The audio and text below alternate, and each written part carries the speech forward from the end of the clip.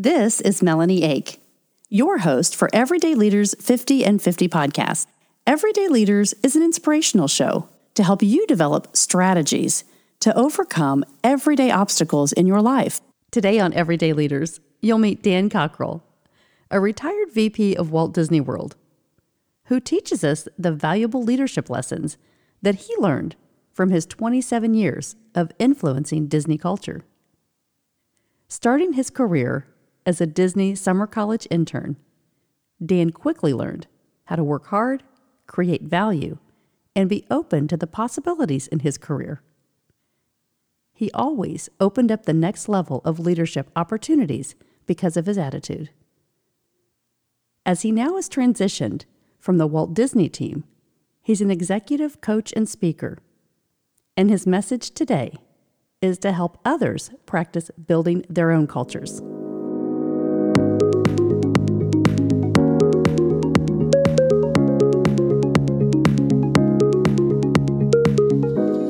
Start your personal growth journey today.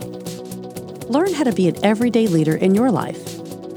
Go to everydayleaders.com, where you can register for classes to develop your own leadership strategies. Or gather with us each morning for our leadership devotionals. You can also invest in yourself with personal life coaching. Remember, you can still help us fill the Airstream mobile studio with shoes and backpacks. We're supporting Olivia Russo Hood's Save the Earth project and our own Hoosier foster care agencies. Go to everydayleaders.com for our schedule of local collection sites and dates.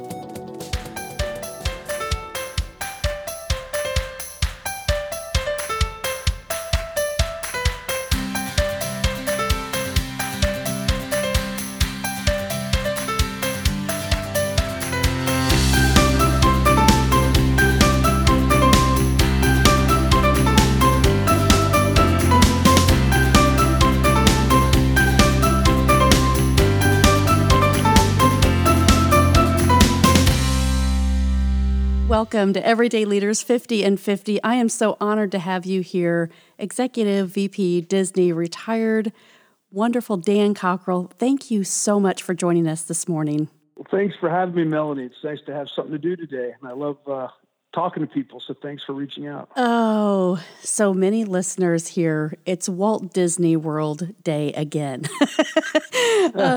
People get really sick and tired of me saying, you know my Disney story. And so I really love you, the heart that you have to be able to go through all the Disney classes and training, but to get to a level of influence, and leadership is all about influence. And so I can't wait to share your story with the world and how you are showing up to add value to this. And your whole message, Dan, is all about culture. And today we're learning so many lessons about leadership and how we lead from where we are and how we can influence the world. So, gosh, thank you again for joining us. Well, once again, like I said, I learn every time I talk to people on this topic. I learn something new, and hopefully I'll have something that to share with your listeners. Absolutely. I think everybody's right now at the edge of their seat saying, oh my goodness, right? So how do you even begin? Like my dream when I was in high school, I thought, my grandparents lived in Orlando, and I grew up from when Disney opened to be able to go there and experience that and understand kind of the magic of, I wanted to understand and go work there. How did they accomplish that? Because when you open those doors, when you go through those gates, you just let everything else go. It's how we say, show up at work and let your baggage, leave it at the door. But that's what you do at Disney. And so to be someone that dreamed about that, accomplished it, created it, and influenced people, tell us about your journey. That's what I really want people to understand. How did you get there, and what were your dreams when you were going through this process in your career? Yeah, it's a great question. And a lot of what I'm going to say probably people don't expect, because the first time I went to Walt Disney World, I was 19 years old working on the college program down there. And I'd never visited Disney when I was growing up. And I didn't really have a dream job when I was growing up either. And I think if you talk to a lot of people at Disney, most of the people who end up working there didn't know what they wanted to be when they grew up. And they went down there for a couple months, and then 26 years later, they're still there. And it's not, in my mind, working at Disney, it's not about necessarily, I think the people that go there because of the magic, sometimes they're a little disillusioned once they start working. But the people that go there because they like helping people and they like creating happiness and they like to serve, those are the people who are successful there. That's a general statement, I think, for the hospitality industry, but certainly for working for the Walt Disney Company and Disney World in particular, is if you like to serve, you like to be with people, you like to figure out how to kind of help people out, it's a great place to work because that's what we do every day, is helping people. And so, how I got started was when I was growing up, I played sports. I was really involved in sports. I worked growing up. I mowed lawns. I worked in a toy store when I was 16. When I was in college, I waited tables. And my sophomore year at Boston University, I came down on the Walt Disney World College program. And today we have about 12,000 college students working at Walt Disney World at any given time. And we have a whole housing complex, transportation. We have professors that teach classes. You can get college credit if you're studying hospitality or a related field of studies. And it's a great way for us to get a look at college program students and for them to determine if this is a place they want to work after they graduate. So I did that for a summer and went back to school for 2 years. And when I graduated with a political science degree, I once again had no idea what I wanted to do. But I know that working for Disney, I enjoyed it. I enjoyed the structure of the environment. I enjoyed the mission of the company, and that what they were trying to do is create these great experiences for people. And so I went back to Walt Disney World and interviewed. And I said, well, I worked here before, and I have a 4-year undergrad degree in political science. What do you think I should do?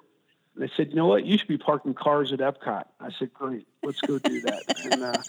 and it's a common story. If you look at a lot of our senior leaders and executives, most of us started at the front line at Disney. It's part of our culture. I'd say 99% of the people we promote at Disney is from within. Because we have so many talented, passionate people that work there.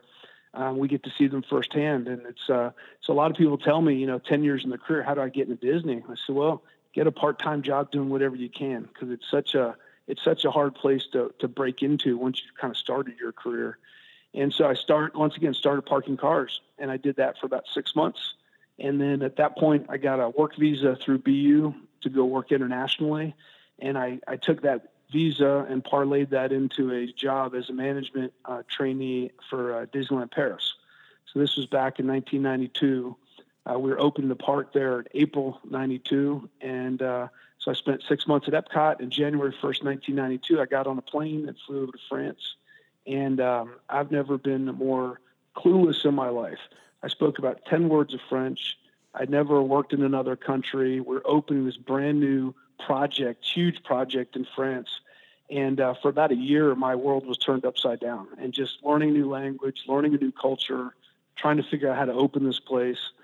It was such a learning experience, and it literally changed my life. It's pretty humbling to be that when you're living in a country where your maiden tongue is not the country's, and you got to figure this stuff out. And I thought once I learned the language, I'd be in good shape. But once I learned the language, then I really realized, culturally, how much I had to learn from there. Mm-hmm. So we opened the park in April of 92, and I ended up staying for 5 years. I met this girl in Florida, actually, and she was from France, and we moved in together. So one day we're chatting about what the next steps are, because my visa is going to expire in 8 weeks. And I kind of said, well, this seems to be going well. So if we got married, we could take care of this situation and I could stay. And she said, okay, I'm in. It was the most unromantic proposal ever in the most romantic city in the world. And we had a 5-week engagement, and I got my green card, and we stayed there for 5 years. Wow. And then in 1997, we moved back to Walt Disney World, and we worked here for the following 22 years. I spent time as an operations manager in parks, and I went into the hotel resorts for about 6 years and learned how to run front desk and housekeeping. Eventually became a general manager of some of the hotels, the Wilderness Lodge, the Fort Wilderness Campground, and the All-Star Resort. And then I went back into parks, and I spent a few years as a general manager in parks. And then the last 9 years of my career at Disney, I was the vice president of Epcot for 2 years, and then the vice president of Disney's Hollywood Studios for 4 years. And my last 3 years there, I was the vice president of the Magic Kingdom. And then 2 years ago, my wife and I were chatting, and we said, what's next in our lives? And after a year of very difficult thinking and discussions, we decided to pull the ripcord, and I left. And we started our own consulting company, and now we're working together. We do leadership workshops. We're doing some consulting in Croatia and Peru. I do keynote speeches. I just finished writing a book, and we have a podcast. So we're putting all our fingers into lots of different pies and see what happens. But I had 19 different jobs at Disney. I was always a big advocate of getting diverse experiences and keep pushing yourself and keep trying new things. And so I took my own medicine and decided to leave kind of what was a dream job in the hope that I would find something else and new, exciting. I just turned 51 a few months ago, and all three of our kids are either out of college or in college, so we're empty nesters. So we decided it was time to go on an adventure, and we're figuring out how to be entrepreneurs now, which is kind of a whole new life experience. And we have a little more money in our pocket, and we're a little wiser, but we feel like we're college kids just kind of getting started again. Mm-hmm. I love your story because we are similar paths, although when I worked at Disney, so when I started in 86, I went down there for the summer, but I went to the trailers. So in 89, when you were going through the program, did you guys have the trailers that you went into? No, you were in Snow White's village, right? Yeah, yep. Yep, over the trailers in Kissimmee, yeah. double wide. Those were like the people lived there. That was kind of like the time of the legends of lore. Like they lived over the trailers, and it was such a, and Kissimmee. We got to live in like these brand new condos at Vista Way, and there was a pool and a hot tub, and we were like living large when I was in the college program. It's so funny when you think about, what you trade off to learn what you have to learn. And I think what you said ideally is going to France and not knowing the language, not knowing the country, but taking that journey to say, well, I'm going to learn, I'm just going to figure it out every day. And here it led you down the path of, finding your next part of the journey. And a lot of people say, well, I have to have it figured out, right? And so what I think is really important about your lesson in your life is you stayed true to what you believed in, and so you understood how to develop that culture. And what you learned through all these opportunities through Disney, just the corporation. And many people will say, I've worked at a manufacturing facility, or I've worked as an attorney or a doctor, but you haven't done the same thing every day. And that's the part of it, right? You can show up, but what you're learning and who you're influencing, and then how you can apply those lessons to grow through your career. That's, I think, the key, because as you wrote this new book, right? How is the culture in your kingdom? So, right. So that's key to what you've experienced. Now you can go out and teach others to develop the security within yourself to then develop others around you. And that's what leadership is about, Dan. So I really celebrate you for being able to kind of understand. And at 51, that's just the beginning of your next life. And so I think there is so much opportunity for you to teach people, what people want to experience. And I had your dad on the program last year, and so he told us about his journey. But, thinking about when you step into Disney, people that are celebrated as athletes or they've won the Super Bowl, the first thing they say is, what are you going to do next? And they say, I'm going to go to Disney World. Right. Because they want to connect to that. And people feel like if they go to Disney and like what you shared, it's not all on the other side. When you're an employee, it's not all the glamour and leaving your problems at the door, because you have to show up to serve. And so as a servant's heart, that's the key, where I think if people are in college programs, to keep focused on what they want to do and how to just do whatever that is, cleaning, cleaning the park and moving the cars and riding the tram, driving the tram. So tell me about some of the things in your book as far as, the cultural development, things that you're using now from your Disney experiences that you think are going to really impact and influence companies. Sure. Well, it was interesting when I left. I kind of, my last day I left and got home. I'm like, all right, let's start. Well, I'm not sure how we're going to start. Let's start. And the first thing I had to do was I really questioned myself. I said, well, gosh, what do I know? Do I know anything? Do I know anything that anyone would be interested in hearing about? And, I know people say, well, what do you mean? Well, you worked there for 26 years. You had all these different jobs. I said, I know, but I didn't know. A lot of these things become such a second way to operate. You don't realize what you're doing. Is it differentiated, or is it just what everyone does? Mm-hmm. And I was nervous sometimes to go into keynote speeches and tell them, like, they're going to laugh at me. Like, everyone knows this. But what I realized is Disney executes very basic things very well. And so the concepts are not difficult to understand, but executing the concepts is where it becomes really hard. And so I think that's why it's been such a successful company. Like many companies who execute well, Starbucks, McDonald's, you just look at these big companies, you can't take for granted their ability to consistently deliver their promise. Mm-hmm. And I think some companies get bored with that.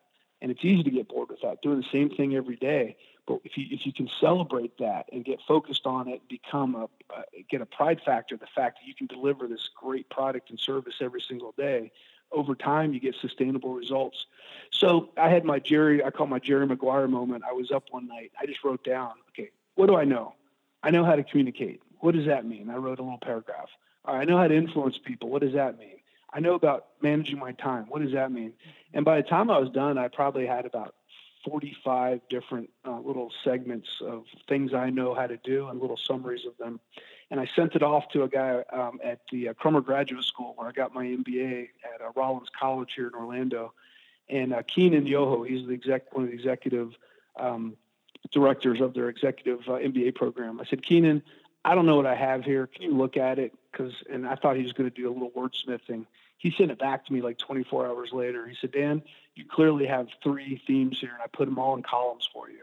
You have a whole section on leading yourself, a whole section on leading your team, and a whole section on leading your organization. Mm-hmm. And I mean, it was like drop the mic moment. I'm like, Keenan, how did you do this? He goes, it's clear to me. You just probably couldn't see it because you wrote it all down.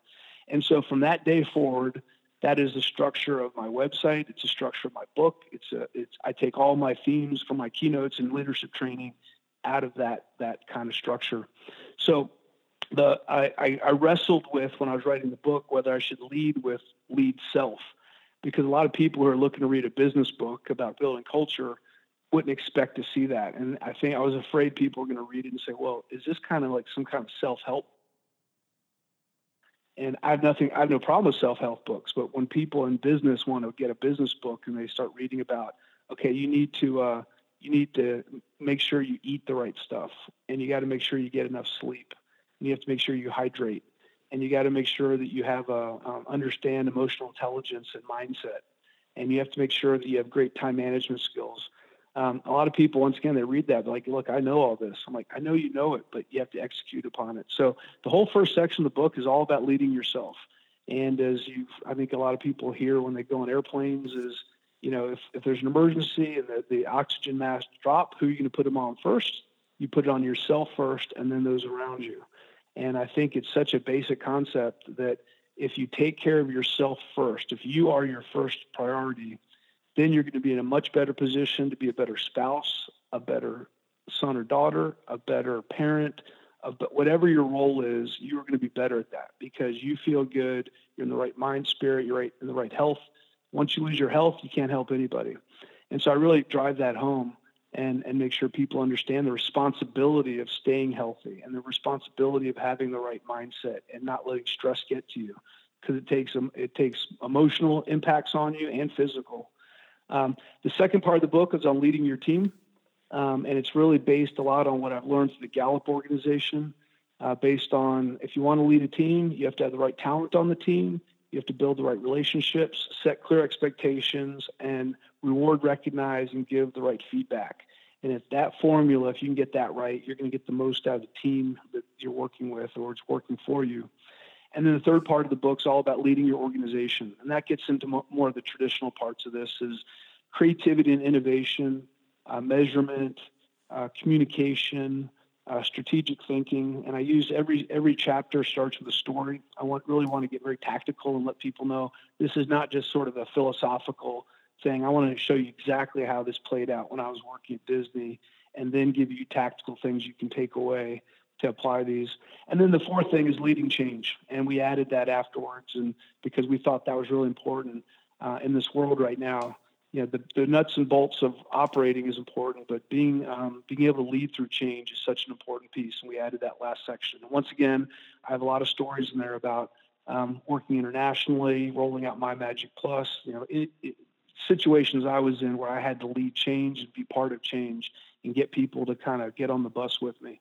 And every chapter is a story. Every chapter has my thoughts on it. Every chapter has what I call fast track to results, which basically says, if you want to start working on this, here's 5 things you can start doing tomorrow to kind of put these behaviors in place. Because, you know, culture is made up of behaviors. It's not what you believe in, it's what you actually do. And that's how we build culture. And if you can be disciplined enough to have the right behaviors every day, that's how you start role modeling, and that's where people start to see what culture is, and that's how you become strong in these areas and are able to have this sustainable success. So, Dan, what surprised you about yourself going through this journey? What was your biggest aha, like, okay, that wasn't as hard as I thought it was going to be, or that surprised you and you kind of figured it out on the way? Yeah. I think the funny thing was, you know, I have always been a huge proponent of kind of karma, creating your own luck. I've read some articles about this, and I have this is kind of the way I've always been as I've grown up. I was always up. My parents took me, traveling. We traveled internationally. When I was in high school, you know, I played football, but I was friends with all the different groups. I connected easily with all the different groups out there, all the stereotypes. I've always been kind of adventurous, and I'm always willing to talk to that person on the train or on the bus or on the plane and look for new opportunities just to connect with people. And although I understood that, I've found that I've only scratched the surface, because in my entrepreneurial world now, you know, unfortunately, I don't have nationwide or worldwide commercials every week like Disney does for Dan Cockrell. And it's you got to create your own opportunities as an entrepreneur.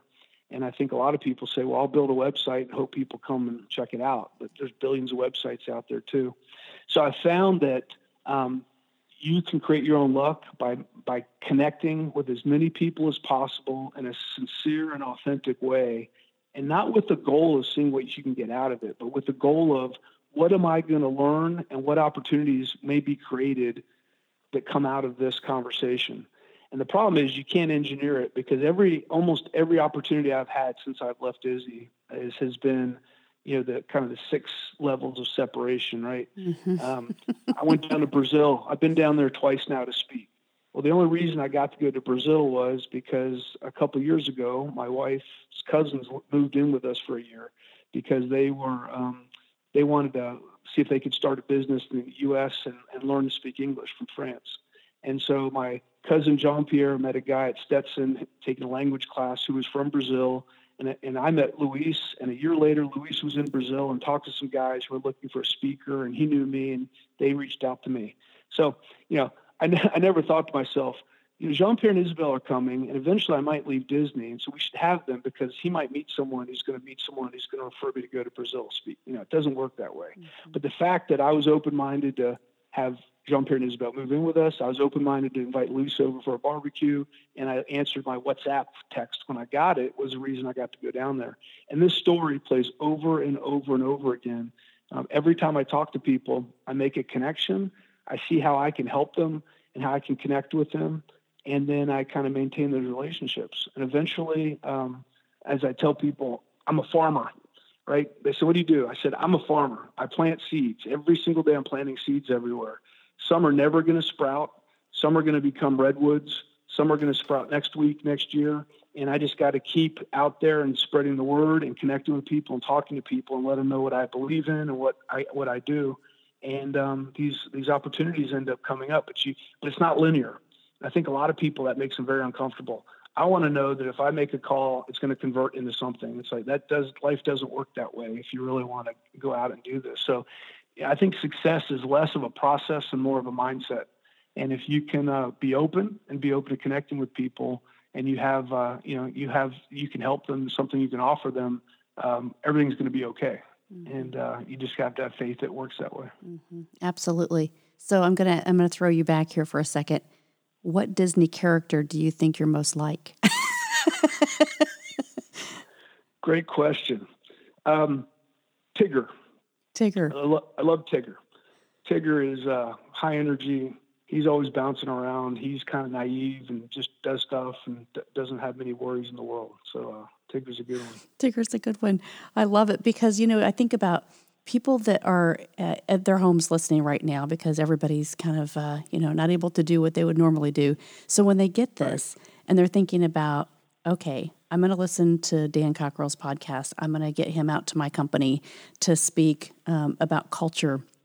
What are the things that you want to encourage us as a society to do as we're going through this change? Because there's a lot of fear right now. We can't go to Disney. We can't do the things that we're normally doing to alleviate stress or celebrate with our families. So how are you recommending people to kind of create this own culture now in their own households? Yeah, it's a great question. And I'll tell you, there's a whole bunch of people out there putting information out. And I think a lot of it is similar in nature. But I think there's some basic stuff. One is I've figured out is you got to create a routine. Create a routine for yourself.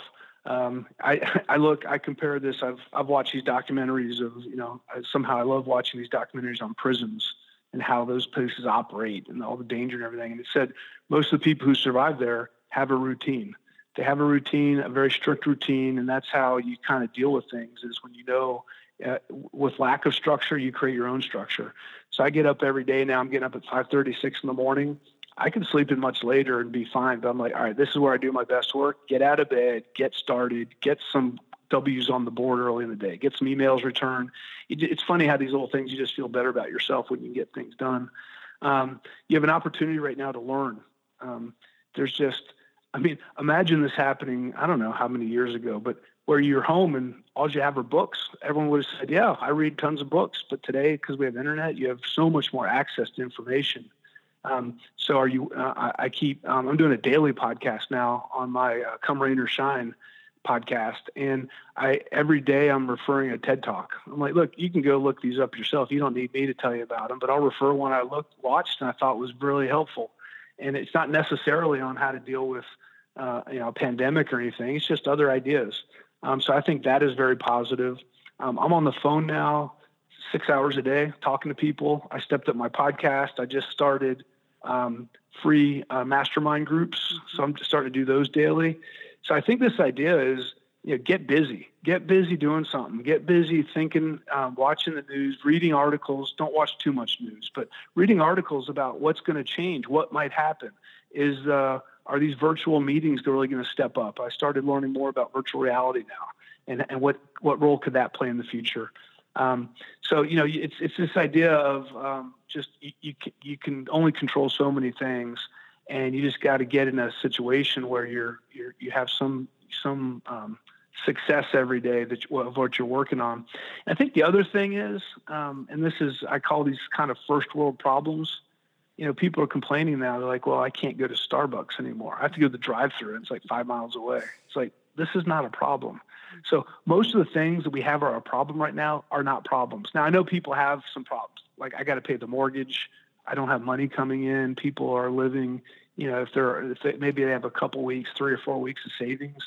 And I know that's a real issue. And that's where hopefully the government and local communities are going to step in and help those people. But I always like, I'm a half glass full kind of guy. And I think no matter what's going on right now, it could be 100 times worse. It could be 1,000 times worse.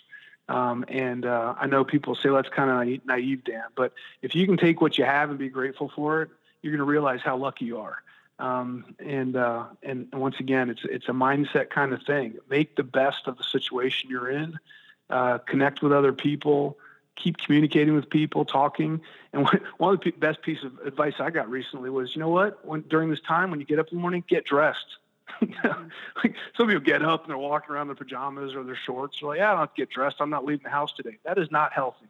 So maybe if you take away anything, get dressed every day. Mm-hmm. Well, what great lessons. I mean, here you walk us through the things that you would do normally, right? When you're showing up and you're respecting yourself.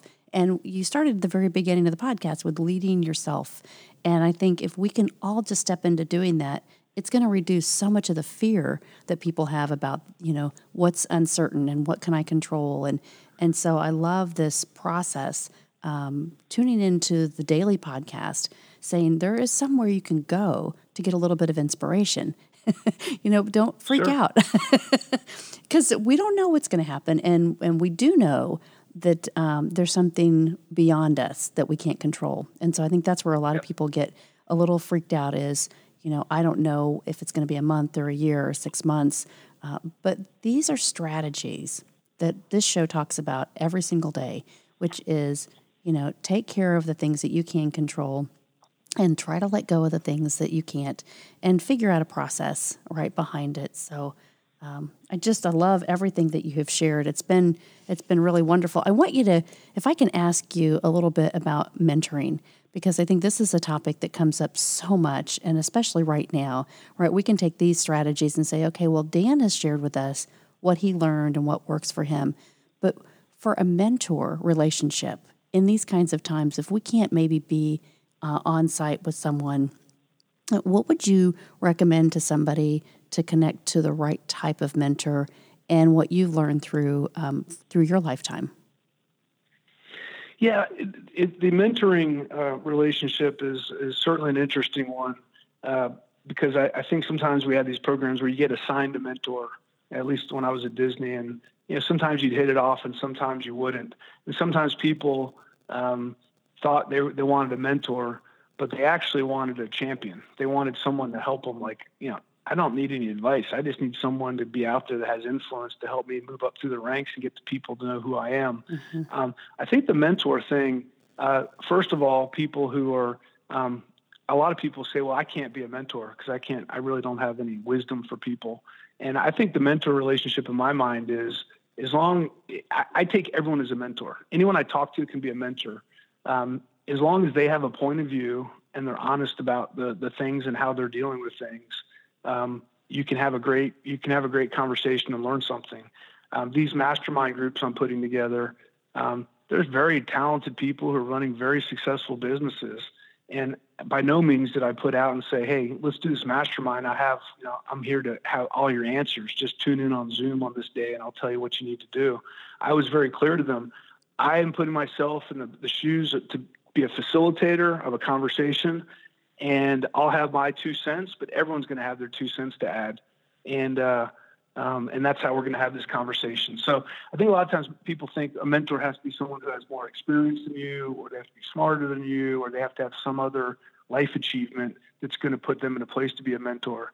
I've had mentors who were college program kids when I was working at the Magic Kingdom, and I'd get them together once a month and say, hey, how's the program going? Anything you think I should be doing differently about how we manage our college program here? What's been good? What's been bad? What could we do better? And they mentored me. And so I think we need to get out of this mindset of a mentor as this sort of hierarchical thing. It's anyone who can teach you to think differently and consider your situation and make better decisions would be a mentor.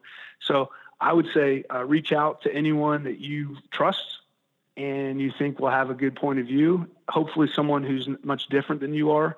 My mastermind groups, I've mixed them up between college kids, business owners, entrepreneurs, managers in big companies, and because that's where great ideas come from, is this diversity of thought. And so I think if you can get more diversity of thought, it'll help you think through your own situation. I think that's great. And so how do we, before I let you go, I want to know one more thing, because I think it's, what drives you. And so if you had to put a quote up on your bathroom wall, on your mirror every day, what would that say? And why does it influence you the way that it does? That's a good one. And I do have a quote. It's not on my bathroom mirror, but I just carried it around with me in my mind. And it came from my grandfather. And he ended up going to the Naval Academy. He was a class of 42, which was the 3-year class because the war was going on. So he graduated in 3 years and was on the Columbia during the war, and he became a naval architect. And I mean, he's a really impressive guy. And he has a quote he left behind, and I have it framed, and I look at it frequently, and I share it very frequently. And his quote that I took and kind of live by is, "Do your best and then forgive yourself." And everyone hears that quote differently and understands it differently. But I just, in my mind, it was always this idea: you do your best. Every day you have the intent to do the best you can. And sometimes the best isn't going to be good enough, and you're going to fail, or you're going to have to get better, or you're going to make what you think is your best, and you're going to make a bad decision. And then you have to forgive yourself, get up the next day, and go back at it again. And this quote addresses lots of things for me. You got to do your best. Best may not be good enough, but you got to do it anyway. And if you're going to make a mistake, you can't change the past. So you got to get rid of this guilt thing. You move on, become better the next day. And that's all you can do, I think, in your life. You do your best, you forgive yourself, and keep moving on. And it's always been an inspirational quote for me. Oh, thank you for sharing that. That is a great way. That's a great segment to really follow up on and encourage all of us. Print this off. Everybody that's listening, go print this off and think about this every day, because what inspiration you've brought to us, Dan, and sharing your life and your lessons. And how do we connect to you? So if we want to jump on your masterclass, your mastermind, get you out in front of our companies as a speaker and a coach and a trainer, and buy your book, I think is more important too for the culture in your kingdom. Sure. Everything you need to know is at dancockrell.com. Okay. The book's featured on there. I'm hoping within the next week or so, I'm going to have my my pre-sale website up and running. It comes with some bonus content. And then I should have books in hand, hopefully the next 4 to 6 weeks, and I'll be shipping those to people. And they hit bookstores in August 11th of 2020. All the information, my contact information is there. My cell phone number's on there. A description of Valor and I, my wife and I, our bios, our backgrounds, and the speeches we do. Everything's on the website. And if anyone has any questions, they can give us a call. I like to think we're kind of differentiated from a lot of consultants because we don't facilitate scripted materials. We sort of go, we're not professional facilitators. We're professional leaders who are learning how to teach. And so a lot of what we do is on the fly, and we can tell some personal stories, and we've been through a lot of stuff personally, which I think adds a lot of credibility for people. But at dancockrell.com, you can find it all there. Thank you very much. Dan, thank you for being a leader. Thank you for being an everyday leader and joining us today to share your story. I really want to just celebrate you, and I really want people to step in and connect to you and make you a part of their life so that they can live with success. So thank you so much for your time this morning. Thank you.